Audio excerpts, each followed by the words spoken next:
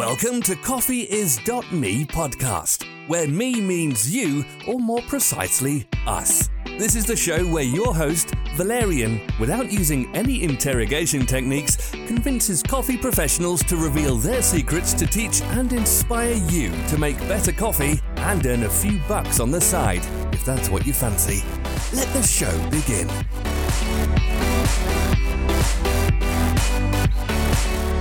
Hello coffee friends, welcome to CoffeeIs.me podcast. I'm your host Valerian Rala. Thank you for spending your valuable time with us. What's up with you guys? Did you start any cool coffee business since we started this podcast? If so, let us know. How do you do and how did this podcast help you? I love good business stories, so feel free to indulge me. And I will indulge you. So here, in a green plantation, my European business, we received our new packaging. If you remember the previous episodes, I kind of freaked out because we ordered them from Alibaba and I wasn't sure if we get a good quality. And hey, I'm so happy what we got. If you want to see them, go to our Facebook group CoffeeIs.me and we can even chat about it. So if you are curious, how did we order that? How did we design it? Who was our producer? I'm happy to reveal that information there. My American business, coffeecourses.com, which I'm doing together with Boot Coffee, is also going very strong. Our free course, Roast Profiling, has almost 500 students in it, which is a pretty awesome thing because we did not spend too much money on promotion. And finally, my secret 2016 coffee business in the United States has its name. We are Unleashed Coffee, and if you want to hear more about it, I will reveal some information at the end of the show. You will also learn about my partner at the end of the show. Running 3 businesses plus this podcast is starting to be a bit too much, so I need your help. Our guests share a lot of amazing information and I think it would be great to put them also in a written form. I need your help to create more extensive notes for previous and upcoming episodes. I think this will help for people who do not have time or ability to listen to the podcast or they simply prefer to read. Are you interested to help me? Are you interested to become part of this podcast? Let me know on my email address valerian@coffeeis.me or find me on Facebook. Okay, in the next 3 episodes, we're going to open a cafe again, but this time I invited Deborah Frodiger from Equator Coffee. For whatever reason, throughout the interview, I call Equator Coffees and Teas Equators. I just noticed that. I don't know why I'm doing that, so I have to apologize to Equator and you guys. The mind of a human is sometimes strange. In the first episode, you will meet Deborah, get her sense of the coffee industry, espresso, and life generally. She will share amazing tips how to land with a dream coffee job. We're going to talk about the main criteria for selecting a location for a cafe. What kind of business should you have in your neighborhood, or is it a good idea to have a big coffee chain as your neighbor? We're also going to talk about how to hire a barista. Is it the personality or is it the skills you need? When it comes to a business, is arrogance or disrupting the market a good idea? And if so, where? Yes, we are going to talk also about your favorite topic. What kind of espresso makers, grinders, and technology can you use in your cafe? Deborah will reveal her important features when she is selecting these beasts. We never really talked about the menu in the cafe in this podcast, so ask Deborah to reveal her secrets. How do they do their menus? Are sweet drinks a good idea? How about drink sizes? What about non-coffee items? How do they improve your check average? Deborah is behind the barista course on coffeecourses.com, so I decided to reward you if you listen to this podcast until the end. After the interview, I will reveal a coupon code 50% off from the barista course on coffeecourses.com. Are you excited? Me too! So let's listen to Deborah after the inty-pinty tiny ad. This podcast was supported by CoffeeCourses.com, the online learning hub for coffee professionals. Our videos will train you on how to roast, evaluate, and brew coffee. We'll take you to the origin, show you basic professional espresso techniques, and even how to start your online coffee store. From basic theory to advanced concepts, CoffeeCourses.com is a goldmine for every coffee professional. Check out our blog and free courses too. We can't wait to see you on CoffeeCourses.com. Don't let us wait too long. Welcome, Deborah. Welcome in CoffeeIs.me podcast. Thank you for accepting my invite on Sunday morning. Thanks so much for being here. Oh, thank you. It's my pleasure. I'm so happy to spend Sunday sipping coffee with you. Cheers. Cheers. I'm having also coffee with ice. And no, I decided to go a little bit unconventional with old-fashioned. Perfect. I'm exploring 10, the world 11 of... o'clock, 11 in the morning. 11 in the morning. Yeah, exploring the world of cocktails. So just, a little bit different, Love it. right? Get started. Yeah. The other different thing about this podcast is that we are doing this kind of live, so we see each other first time in my podcast. So I'm a bit nervous. It's great. Then you can see my cats jumping up on me while I'm drinking coffee. Yeah, my cat is already famous for being in a podcast. Maybe some people notice it time to time. we had dogs in a podcast barking. That was pretty awesome. So That's good. We should really just talk about cats and showcase our cats. I think that's how you get famous on the internet. I think that'll help. That's why the internet was invented, right? To showcase cats. We're cats. Cats and coffee. Perfect. Coming soon. Next episode. Cats and coffee. Well, let's start with coffee and then we can move on to cats. Okay, perfect. So first of all, congrats on your Good Food Awards. I Thanks. saw what happened. Yeah, that's exciting. You guys killing it in the Bay Area. So the competitors must have very hard time, huh? I don't know about that, but we think we're doing pretty well. I mean, the great thing about the Bay Area is there's room for a lot of coffee. Seems like, at least right now, the market is ever expanding. So it's nice being a part of a good community. Yeah, all coffee nerds here feel like fish in water, I guess. Yeah. But the Good Food Award was great because it was for our farm, Finca Sofia. So first harvest, baby, teeny tiny harvest from Finca Sofia. And it's good. It's really, really good. I did not have a chance to taste it yet, so hint, hint. I've only had one cup, okay, buddy? I have tried it like once that day. No, we are going to be serving it at our cafes on February 1st, so come down. Cool, will do. I'm very excited. Because we're really just doing like one roast, so... Yeah, that's a good part to being close to you guys, so I can test your stuff. Yes, please come. Buy a cup. Okay, so I know you personally, but many people don't. So my first question is about you and coffee. How did you find coffee, or maybe coffee found you? So how did this happen? Yeah, I mean, I grew up in the Northwest, so definitely starting in high school, it'd be like, okay, like, let's skip class and go to the, like, walk-up coffee box and get a, iced breve vanilla latte or something. It was super cool at 15, right? So I've always enjoyed coffee, and but I studied theater and went to, like, college for theater and dropped out and wanted to move away and thought I'd get a job at a coffee shop because it would be just, like, fun and I could do it for the summer. So thought I wanted a job that I wouldn't care about too much. Barista, hey, it's cool. It's cool to work in a cafe. And that was like 12 years ago, and I've just never stopped. I love it. I love working behind the counter. I've been able to roast and do training, and I don't know. How did coffee find me? I guess just I love coffee. It still gets me out of bed in the morning. And really, it's the people that have kept me going. I've just been lucky enough to be surrounded by super inspirational people who keep giving me chances to grow and do new things. Like that's the best thing. Was there any coffee which was the tipping point when you said that, okay, now I'm in love and I have to be in the coffee industry?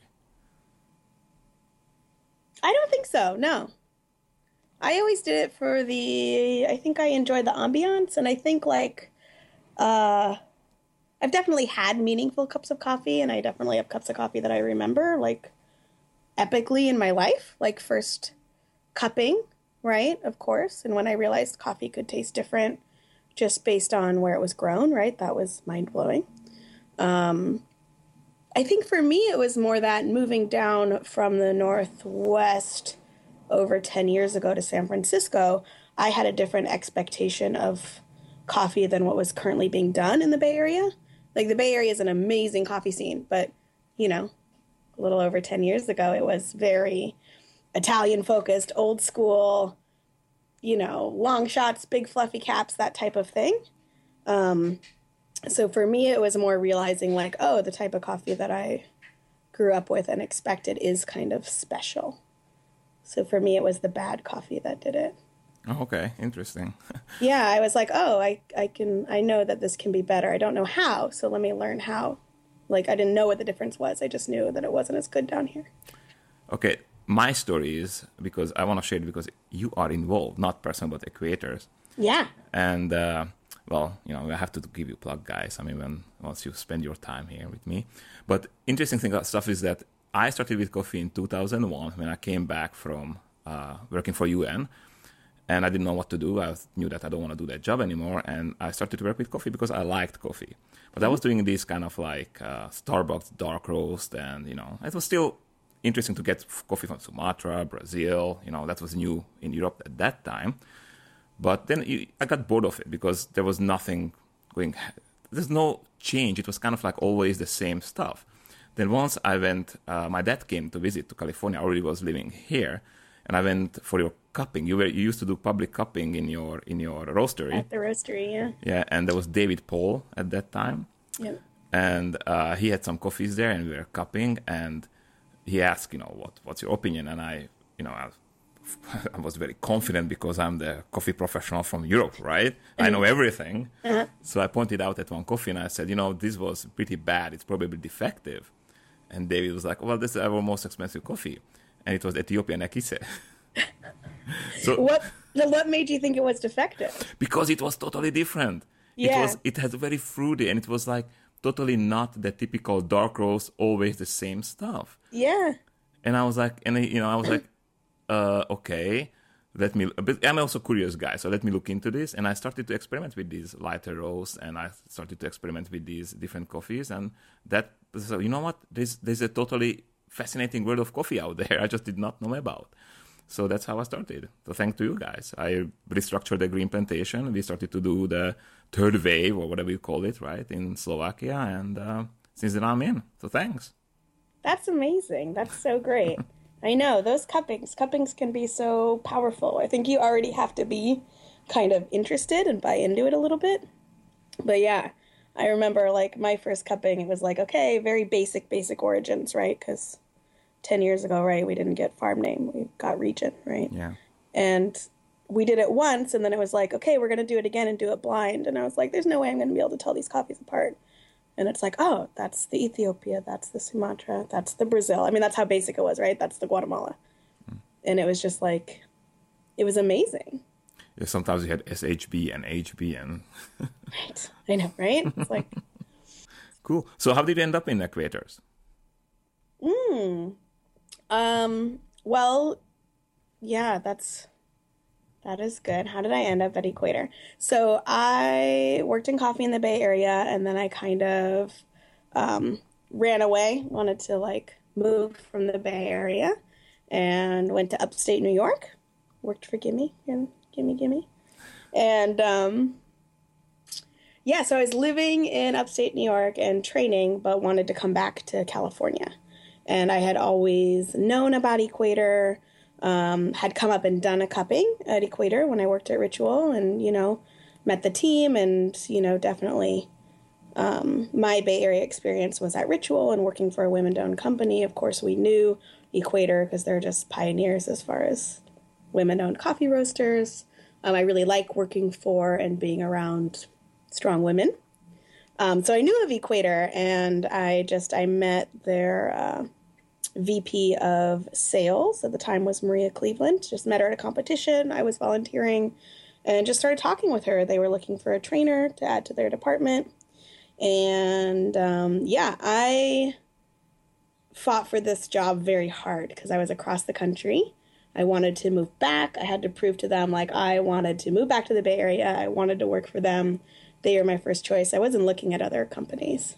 I mean, if you have met Maria, I mean, she's so dynamic. I mean, I shook her hand and I was like, this is what I want. I want to be you. I want to work for you. And it just kept getting better. I mean, I met Maureen, our VP, and then I went and had coffee with Helen and Brooke in New York City. And that just like sealed it. I mean, it was like a 5 months of me just like emailing, calling, like, no, I'll meet you at SCAA. I'll meet you in New York. Just pay attention to me. Hire me. Please choose me. I want to come out there. Wow. These are great tips how to get a job I applied to Equators too, but I just sent one email. I'm shy. I was like, okay. And they were very nice about it, by the way. It was a long time ago. It was when I moved here. So yeah. And, okay, so this is a great tip how to get a job which you want. I think so. I mean, if there's a company you want to work for, it's worth fighting for. I mean, I was training and they needed a barista trainer, but for me, it's always been more about the company. I mean, and I am interested in so many different things in coffee. I mean, I would have been interested in joining the roasting department. There wasn't a retail department at the time, and now I'm over on that side of things, and I love it. But for me, it's more about company culture and the ethics of a company and who the leadership is. That's always been the most important thing. So I was very clear, like, I'll take any job. Like, and I had a skill that they needed, so thank goodness for that. But I think it can be hard to get a job, especially if you're not in the area showing your face. Like, I always tell baristas, like, if you want to work at a cafe, go to that cafe, go get coffee, get to know the baristas, get to know the manager, build a little bit of a dialogue, and then drop off your resume, right? Even if you're just, like, chatting with the manager, like, oh, I really like this coffee you have right now, blah, blah, blah. Just get their attention somehow. So this is also a tip for people who want to work for Equator. So they should stop by in Mill Valley or San Francisco. Come by, have a coffee, talk to us, drop off your resume, for sure. Cool. Sounds great.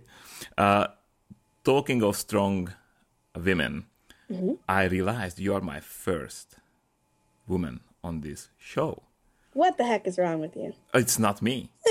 There were invitations, but they were refused so far, or not confirmed, I would say.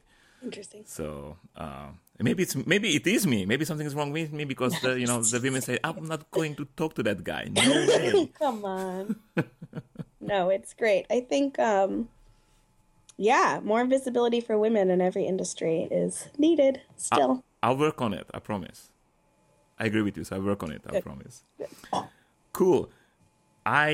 We filmed together the course we have on coffeecourses.com and also on Bootcamp Barista, I think. Yeah.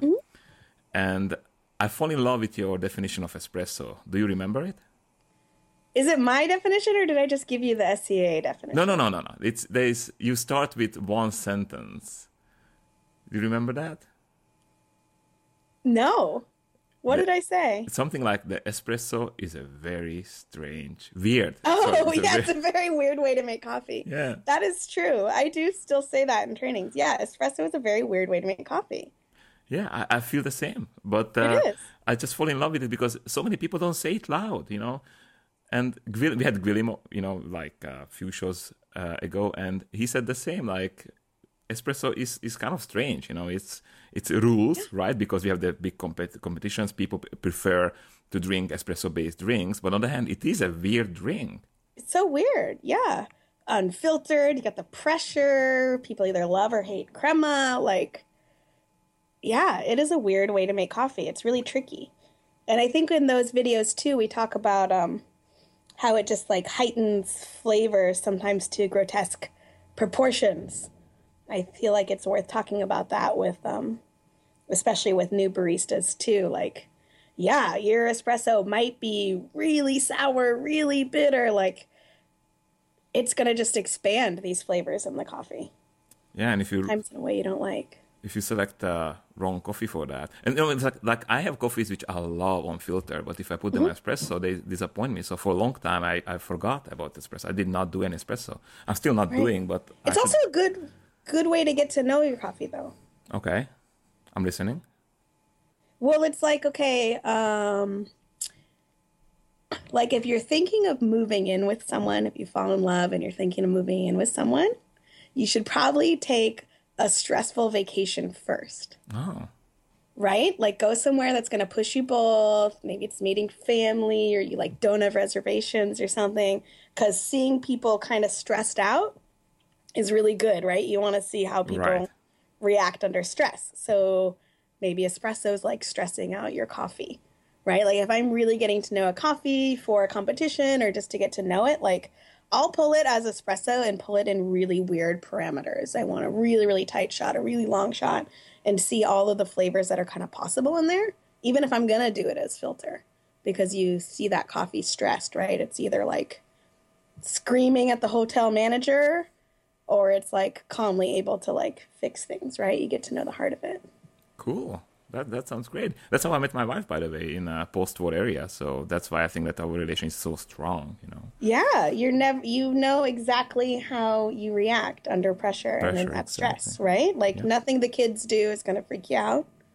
You know how to handle it. You know how to be a team. Okay, let's move on. Because of your experience with training and opening all those cafes with Equators and working with your wholesale accounts, I want to talk to you about how to open a cafe. Yeah, because most of the listeners here are thinking to open a cafe one day, so they want to know how to do that. So the first thing, and maybe you can correct me if it's not correct, is probably the location, right? There's this saying that location, location, location. So what are the main criteria for selecting a location for a cafe? What are your secret Equator tricks? Yeah, secret tricks. No, we've been talking about this a lot lately because we are at the point where now we have 3 cafes. By the end of the year, we'll have 5, and opportunities are really coming to us. So we've had to really take a look at this. Like, what do we look for in a cafe for Equator? And then, like, of course, I feel so personal about it. What am I personally looking for? I think location is really important. I mean, there's some basic things, right? Like, yeah, you need a high traffic count. Sure, because coffee is such a... you need a high ticket count for coffee because it's such a comparatively low ticket average for most. Like, it's not a restaurant, right? It's also not something that people will typically go too far out of their way for, right? I mean, sure, you'll get your favorite cafe and maybe you'll pull over on the way to work rather than going to the place right next door to you if it's really that much better. But you have to kind of already be in that routine. Does that make sense? It's hard to build that routine. Okay. People get very, very into where they go for their morning coffee. It's hard to change that. And I don't know if any of this makes any sense. It does. It totally makes sense. I get it. I mean, it's there's only very few people who will search who will go to cafes based on the brand. I do that because I want to try different things. But many people, as you said, they go to work, and they have their ways, so they want to go to the same place, right?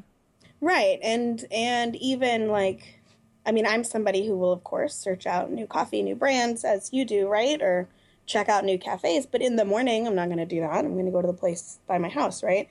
And coffee shops, I mean, our bread and butter is those morning regulars. Mm-hmm. Right. I mean, really, that's what you need. You can't build a cafe trusting that the coffee geeks and coffee tourists are going to find you. Right. Exactly. I mean, that's great. And they'll come and they'll have like one espresso and talk to your barista for half an hour at 2 p.m. Right. We need those people coming in on the way to work.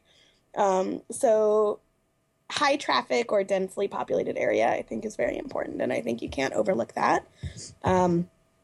Specifically, like when we're looking for Equator, we are always looking at the community and really like, is this a community that we think we can fit into, that will want to be a part of, that will really welcome us? And that's really important because cafes do become that hub of a community and people feel so connected to their cafes. So you really need to make sure there's room, right? That there is kind of either a vibrancy or potential for a vibrancy in the community. I mean, we see cafes really activate communities, right? You can be on kind of a sleepy street, but if there's a lot of people living there, then if you open and you're warm and inviting and accepting, then people will want to make that their place. So then we always kind of look for as well, like an interesting building or partnership, right? Like that's really important. We're really not looking to open cafes that are cookie cutter models of each other. Like we're going to have the same coffee. We're going to have the same, the same standards and pretty much the same menu. But we really like unique feelings in our cafes. And I think that's part of fitting into the community, right? I mean, everything we do, we want to be iconic and different, right? If you've been to our cafes, right, we have the surf shop that's really funky, and it's part of this, like, I don't know, I call it the anti-strip mall. It's like such a great enclave of small businesses that are all very complementary. And then downtown Mill Valley is very polished. It's this iconic corner. It's this old building. It's been a cafe for 20 years plus, right? This is the heart of this small downtown area. And so we really wanted to pay homage to like the fact that this has been a cafe and people who have grown up in Mill Valley have been going there for coffee their whole lives. Your neighbor is Pete's though, right? Oh yeah, but that's great. We'll get to that next. And then Warfield, right? I mean, we're in the Warfield building. That's such an iconic building, and it's urban. It's downtown. It's definitely, has a much kind of grittier feel, and it's in this building, that's weathered San Francisco for a century. I mean, when we were building out our clean room in the basement for storage, we could either plaster over the walls or put up plastic, right, to make it like sterile to store our stuff down there. And we just put this vinyl over the walls because there's this remnants of this wallpaper because it used to be a speakeasy down there during Prohibition. Ooh. Like the theater was dry, but you could sneak in, through the back, and this is where, you bootleggers would hang out, and you could come get drunk during Prohibition in San Francisco, and there's this little bit of wallpaper left, and we're like, no, we have to keep that because of the history in that building. So we look for that. Okay, and our neighbors Pete's in Mill Valley, you're getting to that because I think it's important to have complementary businesses and competing businesses near your cafe. I think it's important. So complementary businesses are you want to be near somebody that people do visit on a regular basis, right? Like pet stores are great for us. And pet stores, pet store, cool. Where people come, right? Well, there just happens to be pet stores close to our cafes, and that's great because people don't come there every day, but they'll come there once a week and pick up beans and cat food or whatever. Or clothing stores or boutiques or lunch spots, right? Something that's complementary that people are fans of already. You kind of turn each other's customers into fans of each other. Cool. And then I think competing business is important too. I love opening right by a Pete's or a Starbucks. We're across the street from a Starbucks at Proof Lab, right? And if you look at traffic patterns, they are on the right side of the street. They are on the side of the street. You turn right into their parking lot if you're going to the city for work. And you have to take a left turn across traffic to get to our cafe. And it's we're the wrong side. You shouldn't open over here, right? Yep. And we're it's fine. We have something that's worth crossing the street for. Oh, nicely put. Yep. I remember when people were complaining about the fact that Starbucks is destroying moms and pops business. It was 10 years ago. And I was actually, if Starbucks opens close to me, I can prove that I'm better than them. And I kind of also there'll be people who will not like them, and I can attract those people with my unique, proposition, right? I think it can go either way. I think it definitely can hurt businesses, and definitely did put some businesses out of, definitely hurt some businesses, put them out of business. So I think you do have to have, like you say, a very different value proposition. Exactly. And for us, it works opening close to a Pete's or a Starbucks because, while they have pretty good coffee and pretty good service, right? It's entry level. It's entry level specialty coffee. And I don't want to discount what they have done to kind of build this market that now we're taking advantage of. But it really is entry level. And a lot of people stop there, right? And that's fine. And they'll be very happy drinking that coffee every day. But I think there's a good portion of that business that does kind of educate themselves out of enjoying Pete's and Starbucks style experience. And then they'll be oh, well, let me cross the street and see what this other place has. And if you can do it better in a way that's accessible, then you'll win a customer, right? But those are key. You have to be better and you have to be accessible because if you only get one shot with that person, and if you turn them off, they're not coming back. They'll go back to Starbucks. They'll be happy there. It's fine. Okay. That's a very important one. One shot with a person.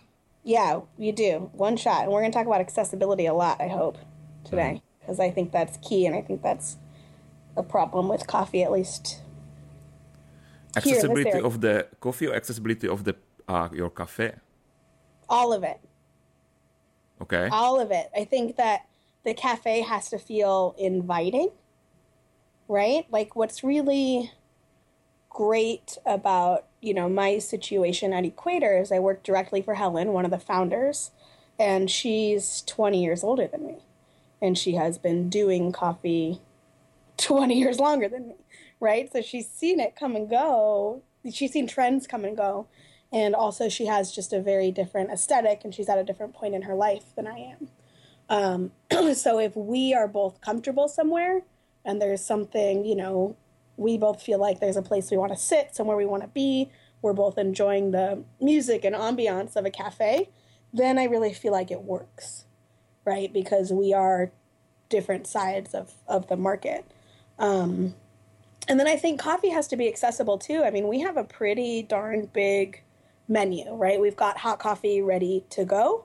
And if you say you want a large coffee or you want a large dark roast, right, we're not going to bug you with too many questions. We're just going to give you our Equator blend, and there you go. You're happy every day, right? But we also have rotating coffees that we brew by the cup. So if you want to come in and, like you say, have a dry processed Colombian coffee because you want to give it a try, like, yeah, we've got that this month. Come in, brew it. The barista will talk to you about it. We'll take time and you can try it. It's kind of weird tasting and great, right? Okay. But if you don't want to have that conversation, we're not gonna force it on you. But this is a very fine line, and I think you guys are doing a great job with that. That you can offer the old and a new in one package. Mm-hmm. But many times, especially for startups, is they try to differentiate themselves, and then sometimes go into kind of like a very, like, how do I say that? It's like they're becoming either black or white. You know what I mean? So, for example, when we started, we went like only light roast is good, and this is what you should drink, because we wanted to be loud and we wanted to attract those people who we knew that it's just a small segment, but we wanted that segment for us. Yes. So that can be fine. That can really work. I mean, that is a value proposition that can work in a lot of markets, and I think that you need some disruption. I mean, when Ritual opened, we were disruptive, and we wanted to be. We pointedly only had small sizes, didn't sweeten drinks, only French pressed single origin, right? Like we had to be disruptive in this market in order to get people to pay attention, in order to differentiate. I think that can really work.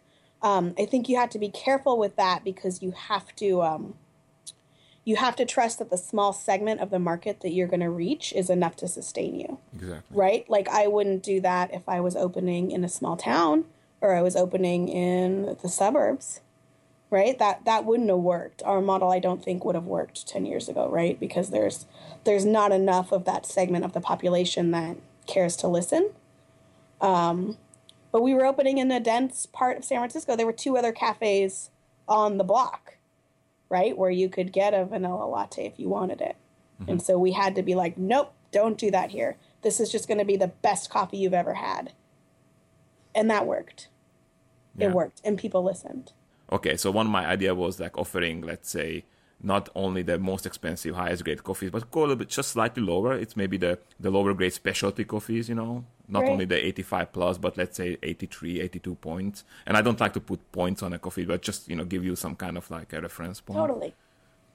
I think that's important. I think it's, it is about being accessible. And I think speaking to the size and age of a company really matters. I mean, if it's, just you and you just need to support yourself, right? Do what you want. Be disruptive. Only serve things you want to drink, right? I mean, great. If you can do that, that's great. But like you say, as you do grow, you have more responsibility. Maybe you have more employees. Maybe you want to open a second location. I mean, you have to see what's going to work for your market. And I mean, I don't know the green plantation market. I mean, I know the Bay Area really well. I know you should come and visit a little bit. I really want to come. Let me come train. I want to go. I've dreamt about going to your house in Slovakia. I've hung out with you there. Yeah, I you think should. would You be should. great. I know, but we have a house. It's free, so guys, anytime welcome, and you can play in our Perfect. roastery and stuff. So we don't have Nice. cafes though yet, Right, I'll come play in the roastery. That'll be great. but the house is free. It's kind of sad that it's there alone. Is this an open invite to everybody listening? Hey, y'all, we're all going to Valerian's house. to the some people. Perfect. Call Valerian. His number is... You know what? Everybody knows how to reach me, and they know, do that's reach true. out a lot of That's times. true. So Great. yeah, so no worries. Next time I'm in that part of the world, I'm staying there. You should, because I have 30 fruit trees there, Ah, planted with these 2 hands. 30? 30, yeah. Okay. I don't have any fruit trees here. Anyhow, Can I come make jam? yes, I know your jam. It's pretty good. I want to come make jam. Perfect. All right, so have you ever made a mistake? Let's say that you guys opened a location and you went like, oops, this did not work out as we expected. And if so, how did you fix it? Well, Equator only has 3 locations, right? Airport? Well, that's a license. So we Okay. don't manage that one. Okay. Yeah, we don't manage that one. We that little kiosk is still managed by the parent company, Taste on the Fly. But we do a lot of training there because our name is all over it, right? We're very directive with our licensed stores. Yeah, so have we made a mistake? I don't think so. I think we've definitely had to change things and grow based on customer feedback. I mean, I think it is, it's easy to open with a vision, right? And you should have a strong vision when you open, right? You should know what's really driving your business and the type of experience you want to have.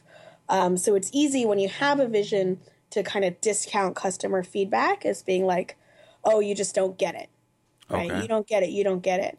And I think some things it's good to hold the line, right? Like we're not, say like, okay, so we have a pretty big menu, right? We offer sweetened drinks, but all of our like syrups, right, we make. We have a chocolate, a vanilla, and a caramel.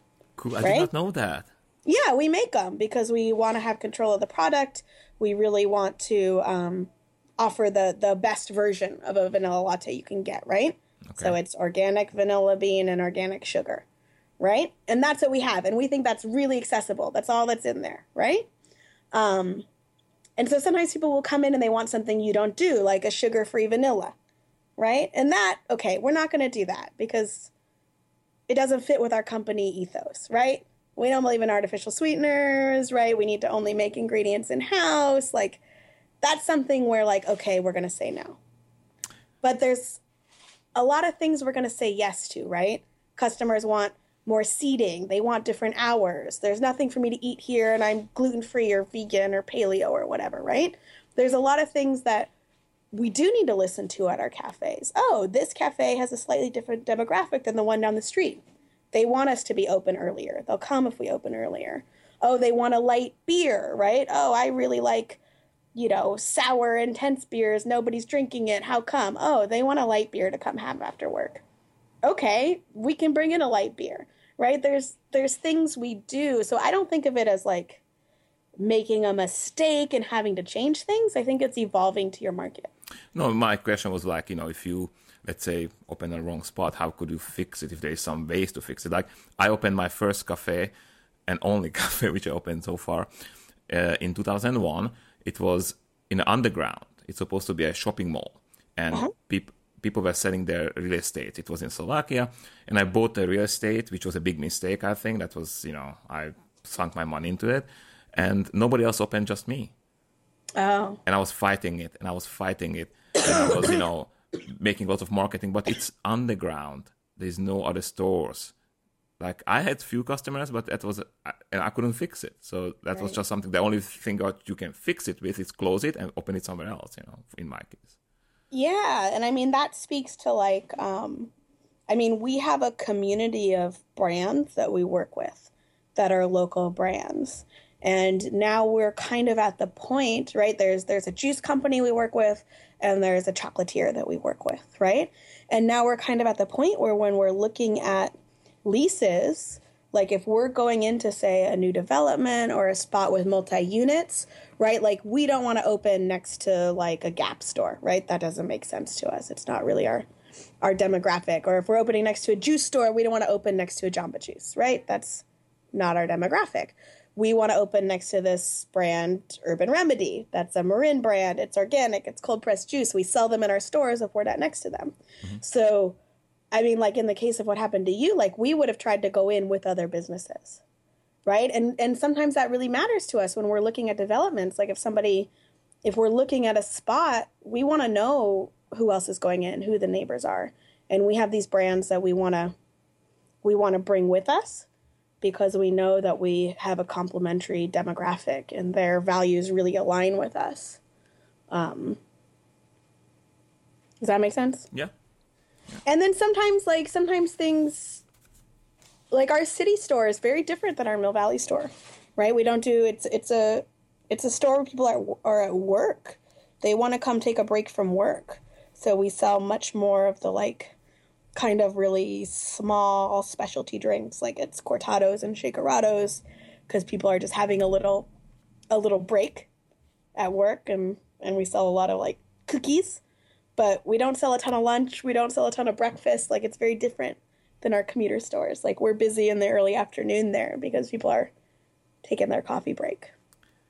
Cortados, as called here, Gibraltar, is it the same? Gibraltar, pretty much the same, yeah. Yeah, cool, okay. A lot of our listeners always keep asking me about the espresso equipment and equipment what cafes should have because I'm not very experienced in cafes. I have no clue. I don't know what to tell them. I know about roasting a lot, I think, but not about equipment. So I asked already Mike from Clutch Coffee about this, and he said that he's using La Marzocco's and Nuova Simonelli's in his cafes. So how about you guys? I know you use La Marzocco's as espresso makers. Is this something because you are in love with them or why? Yeah. I mean, yes, we love them. I like them because they're very customizable and they're pretty easy to use.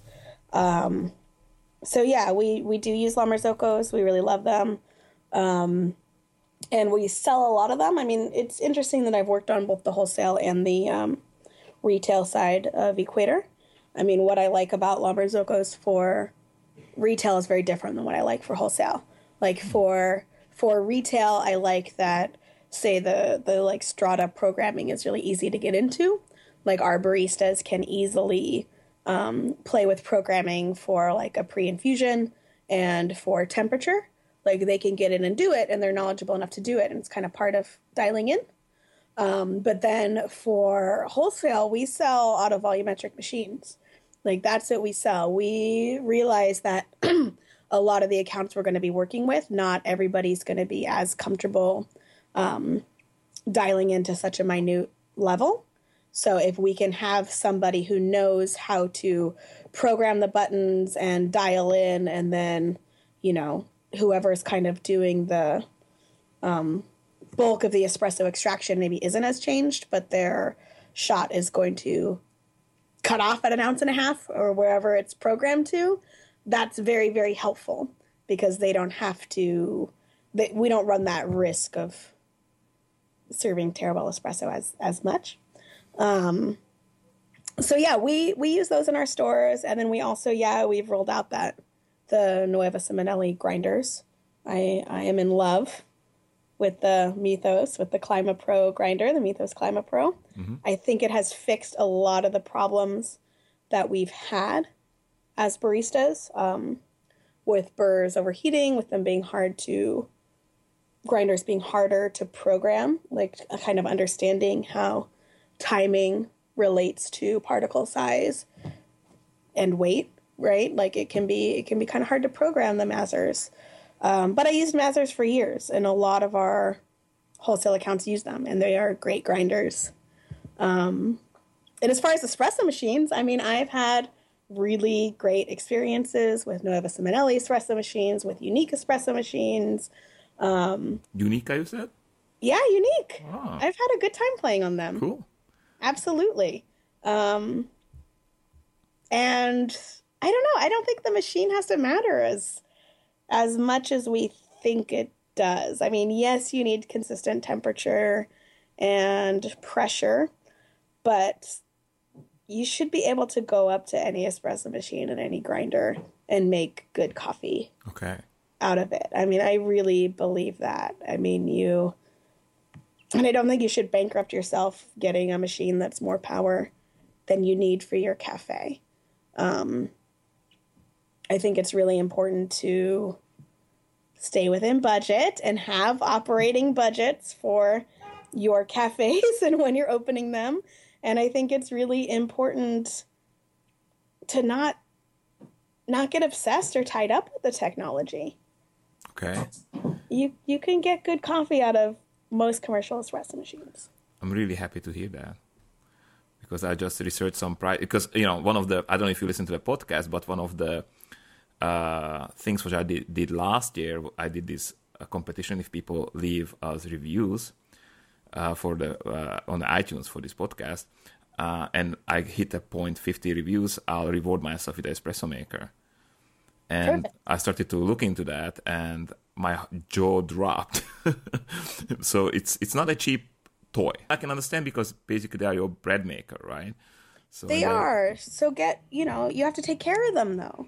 Yeah. Any machine you get, I mean, keep it clean, replace the part. Know it needs to be replaced often, right? Every machine is going to have its different point that's going to need to be replaced more often. But generally, like your gaskets and your steam valve, just freaking replace it often, and they'll last forever.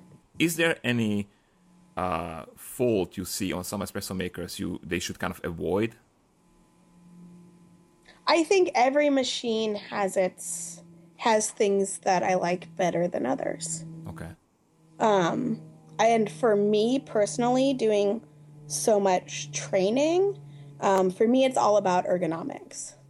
And that goes even within brands, like even within like different models from the same brand. Some of them will have a steam wand angle that I like more, or steam wand articulation I like more than others. Sometimes the angle at which the portafilter locks in is better. But again, I'm always thinking about like wrist and ease of use. And I mean, you're just heating water and milk. I mean, I feel like we get too obsessed with minute details for making things like such a tiny incrementally better, where it's like, no, we just need to be extracting properly, and no, we just need to be like incorporating air into our milk properly. You should be able to do that on any commercial machine, and some will be more comfortable than others. But as long as it's comfortable for baristas to use and easy to clean, I'm happy. I remember when you did the training, you had these, you said something which still stays in my head because it rhymes. You said, I have a click in my wrist because you were doing something wrongly, so the ergonomics, I don't know. I tamped wrong for years. Yeah, right, tamping, yeah. But that was just bad training. Tamped wrong for years. I have a click in my wrist. Yeah, but it comes to ergonomics and kind of comfortable work with the machine, right? Yes, absolutely. Cool. Okay, so what other technologies should people who are thinking of starting a cafe acquire or think about that they should have it in their cafe? I think it depends. So I do love the pitcher rinser. I think that has made barista life so much easier. I really like the click tamper for training, the tamper that depresses at 30 pounds of pressure. I think that's really great for training. I don't use it in everyday use, but I use it when I'm training baristas. Because you used to like tamp on a bathroom scale, right? To get people to understand that they don't need to kill themselves to make a tight puck. Gosh, scales with built-in timers for pour over. That was revolutionary. That helps a lot. Do you use scales on espresso? We use scales on espresso. So getting a waterproof scale is really great, or water resistant, right? That's very helpful. And ones that kind of fit on the drip tray. See, again, that's like every espresso machine has its advantages. Some it's like, oh, I hate the drip tray on this guy, right? Which like has nothing to do with how the coffee actually extracts. But Yeah, so I think, again, it's like knowing your market. I mean, if I was opening like in a, I don't know, very densely urban area that was full of a lot of tech companies, like I'd probably want to get a 1-cup gadget to brew coffee, right? And get one of those single cup brewers, because then people would be like, oh, what is that? And they're like kind of gearheads anyway and want to get into it, whichever one it is, right? That would help me ultimately sell more interesting coffee cups. But, you know, manual pour over is great as well, especially in places that are more residential and you want to sell more beans for people to take home, and just say, hey, you can do this at home and it's a $30 investment, right? Just get a cone. I guess get a kettle too, or maybe it's like a $150 investment. But anyway, you could do this at home, right? Comparing to the espresso maker is nothing. Yeah, no, don't get. I don't tell anyone. I tell everyone not to make espresso at home. I don't make espresso at home. I think it's a waste. But yeah, so I think tailor your technology and your gear to where you are. Make sure it makes sense, and don't kill yourself over a fancy machine if you're not going to sell more coffee off of it. Get a good hot water tower. Get scales. Pitcher rinser's great. Let's move on to the menu, because you already said some things about the menu. Mm-hmm. When I was visiting your cafe a few days ago, I saw on the menu shakerato. Yeah, shakerato. Next time I'm going to definitely try it. And I'm not against sugary drinks. I prefer the coffee black because I'm lactose intolerant. But sometimes I do have like milky drinks, and I kind of enjoy that. It's like I'm not a coffee fascist, or what do we call that? Right. And I like really like if what you said, that you're making your own syrups. That's like I have goosebumps when people say something like that, because you basically taking your coffee from as an ingredient, and you take another ingredients which you created and making this amazing drink experience. So kudos for that. So, but what I wanted to ask is not just praising you, but also like, so what kind of menu should a cafe have? What do you think can be a good example of a good menu?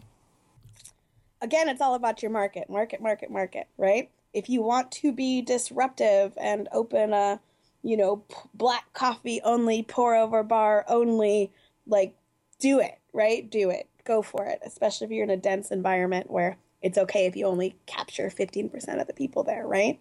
One thing that's been really important to us and worked really well for us is this idea of accessibility, right? And it's something we really train to, and it's something we build our menus to.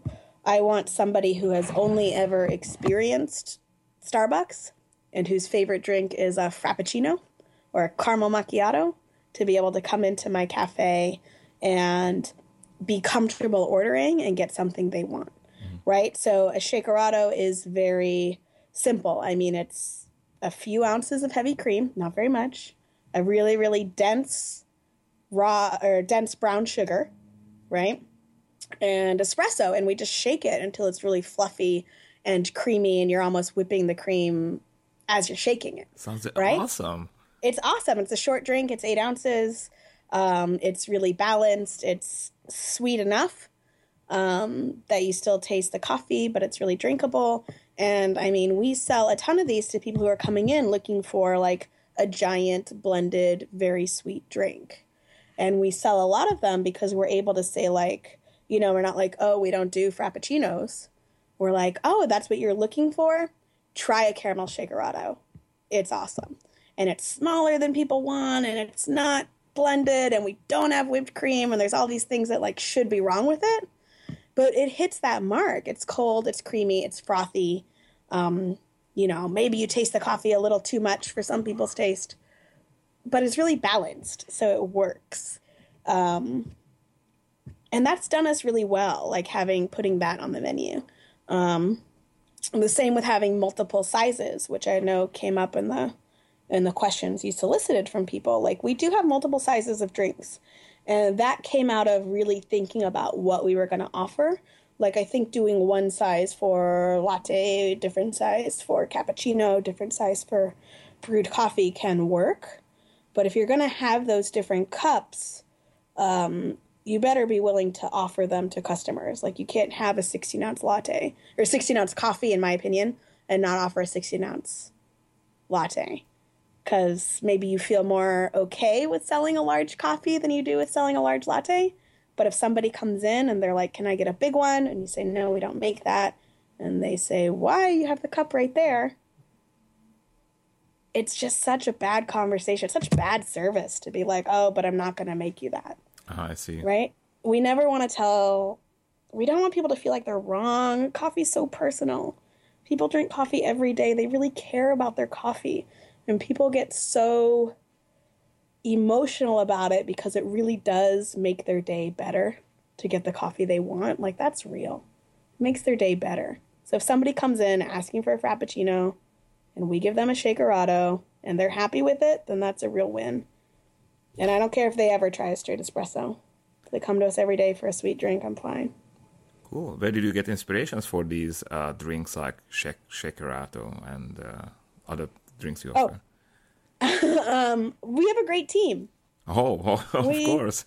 We have a great team. I mean, I get really excited about like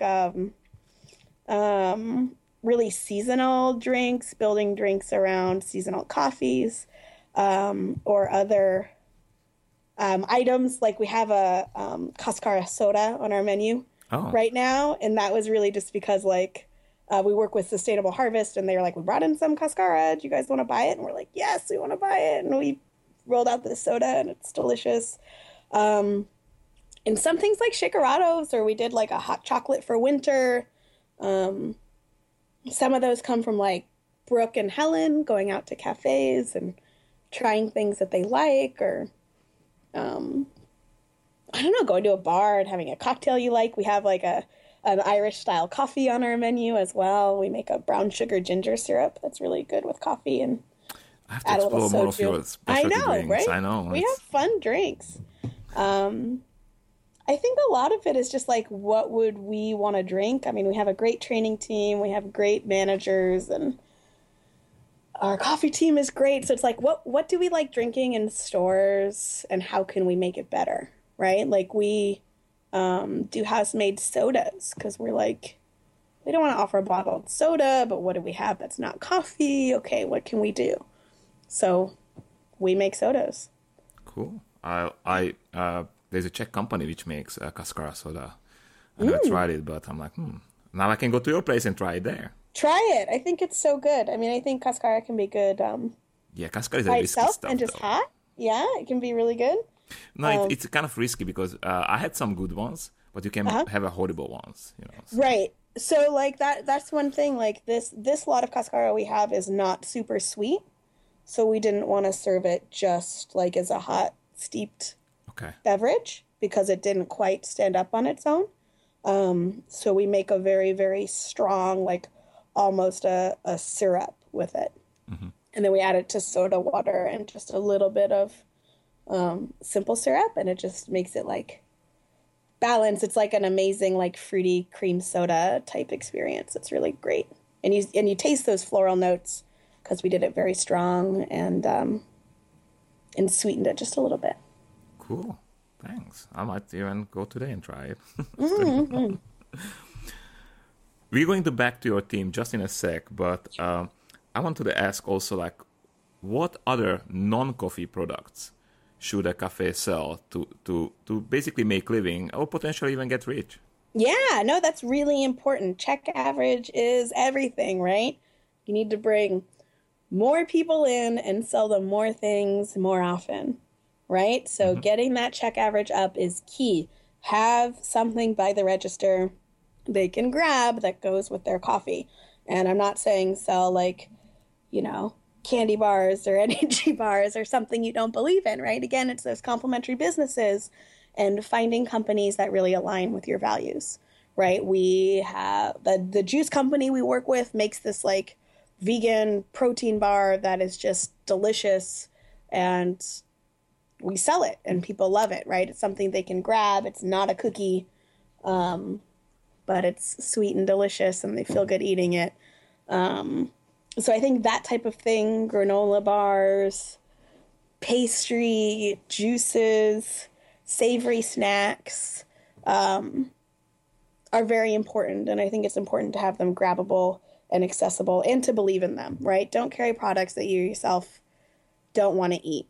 And keep it accessible. I mean, different things matter in different markets. We sell a ton of gluten-free products at one of our cafes and hardly any at the other. With the other cafe, it's all about like high protein and everyone's going on their long bike rides and they want like, high protein smoothies and, so see what sells, but only carry products you yourself would want to eat, I think is what I would say.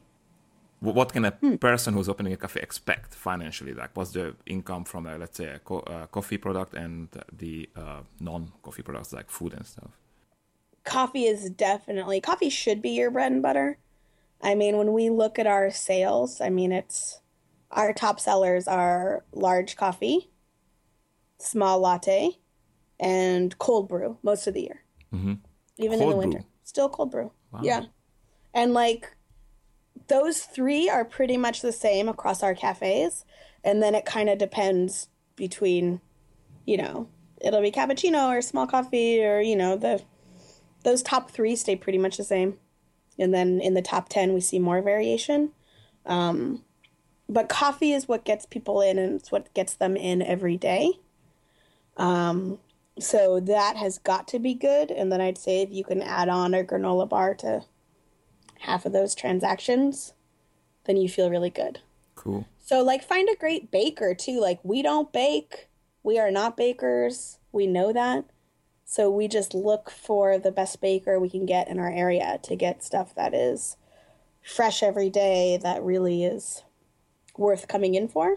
And we have a couple people, but it'll probably be like 2 a day who come in. Oh, they just come in for their chocolate croissant or whatever.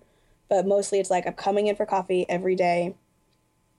Some people every day, they also get a croissant. Some people it's half the time.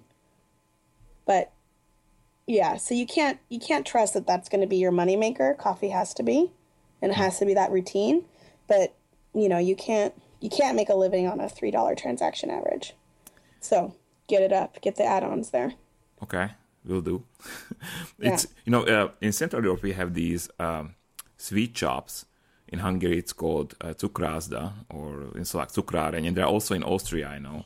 It's, I think, something from the monarchy, when basically you go in and it's Emperor Rulis, it's something very similar to that. So you go there, and there's a lot of sweets there, and you pick that, and they have to be very strong on coffee, because that's what you do on Saturdays and Sundays with your kids and family. So that's always kind of very romantic to me, and I like that idea. But in the United States, you are a little bit different that way. So that's why I ask, what's the ratio of selling, let's say, food products versus the coffee? Yeah, it's very heavy on the coffee. Okay. But we do, it's always, I think, challenging to figure out that afternoon or that weekend business. So we do have products specifically for the afternoon or for the weekend. We do put out, slices of cake once the croissants are gone, right? Like that's something that is nice to come in for, and maybe you get it with a cappuccino or maybe you get it with a glass of wine, but you want to have that, right? Because you do, and that's a small percentage, right? Maybe you sell 10 slices of cake a day versus 150 lattes, right? But you still want to be that place that people can come in and have a slice of cake, add on a coffee, hang out. Hopefully that's their second visit of the day because they've already come in for their latte. But you want that, and you want to have that vibe, You don't want to be empty after 11. True. I like that. All right, so now we find a location, we equip it with technology, we have a menu, but somebody has to serve this, right? So how about the baristas? Yeah. If you hire baristas, what are the main criteria for you? How do you hire them? Who are you looking for? I am looking for a good smile. I don't know. I'm looking for personality. You can't train somebody to be friendly. You can give them tricks on how to handle tense situations and words to use to make people feel comfortable. But a love of service, I don't think you can train. And so that's what I look for. I don't particularly care about coffee experience. I look for personality on the resume. I look for longevity at jobs. I would much rather have somebody who has been at Starbucks for 4 years or been in counter food service for 4 years than somebody who has worked at 5 of the hippest cafes in the area in the last 2 years. Wow. Okay. If somebody is changing a job, if somebody has less than a year at a job more often than once on a resume, I am maybe not even going to interview them. Wow. That's well put. Because barista job has a high turnover, right? So you're looking for people who actually can stick to it because it's their passion or they like what they do, right? Exactly. I look for longevity, and I look for personality, and I love hiring from other types of food service, and I love hiring from entry-level specialty cafes. You like to hire people from other food industries because that's how you get your amazing menu, right? I think that helps. Sure. If they're happy making food, I mean, I think coffee experience is important, but we have a full-time trainer. She can teach the mechanics of espresso. Mm-hmm. I want somebody who enjoys drinking coffee, even if that coffee is a Frappuccino and they're used to Starbucks. That's fine with me. Yeah. It's very interesting what you said because all professionals who are on a high level, they say me the same, that we are looking for a personality. We're looking for somebody who, when he serves or she serves the coffee, they can get the ultimate experience for the customer, because the coffee skills can be learned. You can teach them, and okay, that's a great tip, and it's just coming again and again. We always get the same tip on this. Absolutely, and I think it's a mistake that baristas make often. And I think it can be very frustrating, especially as you kind of educate yourself maybe out of the job you're in, right? I've talked with a lot of baristas who are coming from a more entry level, right? Either a mom and pop shop that doesn't focus on quality, or a Starbucks or a Pete's. And it's I started teaching myself latte art and my manager thought I was being too slow, mm-hmm. right? And so, okay, yes, you need to go somewhere else, right? Of course.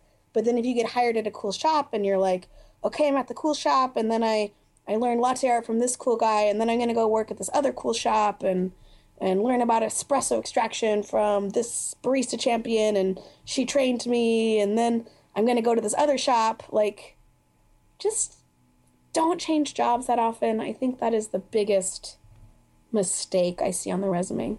Changing jobs too often, putting pictures of your latte art on your resume, talking about who you trained with. If you are really seeking out a job somewhere you think you want to work, right? I'm not going to care about who your trainer was at a cafe, because I probably know them, and I'm going to call them and see how you did, right? You don't need to put their name on your resume and try to tell me you trained with so-and-so champion from so-and-so year. Okay, I know the cafe you were at. I'm just going to call that person. And here we stop for today. I had plenty of fun talking to Deborah, and not only because of the old-fashioned I was sipping. You can listen to Deborah also in the upcoming episode and the episode after, where she will answer questions you asked at the coffeeis.me Facebook group. If you want to join our group, go to coffeeis.me website and click Community on the upper menu. This will take you to the Facebook group. Apply and I will approve you. Yeah, you want the 50% coupon, right? If you want Deborah to be your virtual trainer, go to coffeecourses.com, put in the cart the basic barista skills, and use coupon code EQUATOR. Again, the coupon code is EQUATOR. And you will get the promised 50% off. The coupon is valid until 1st of April.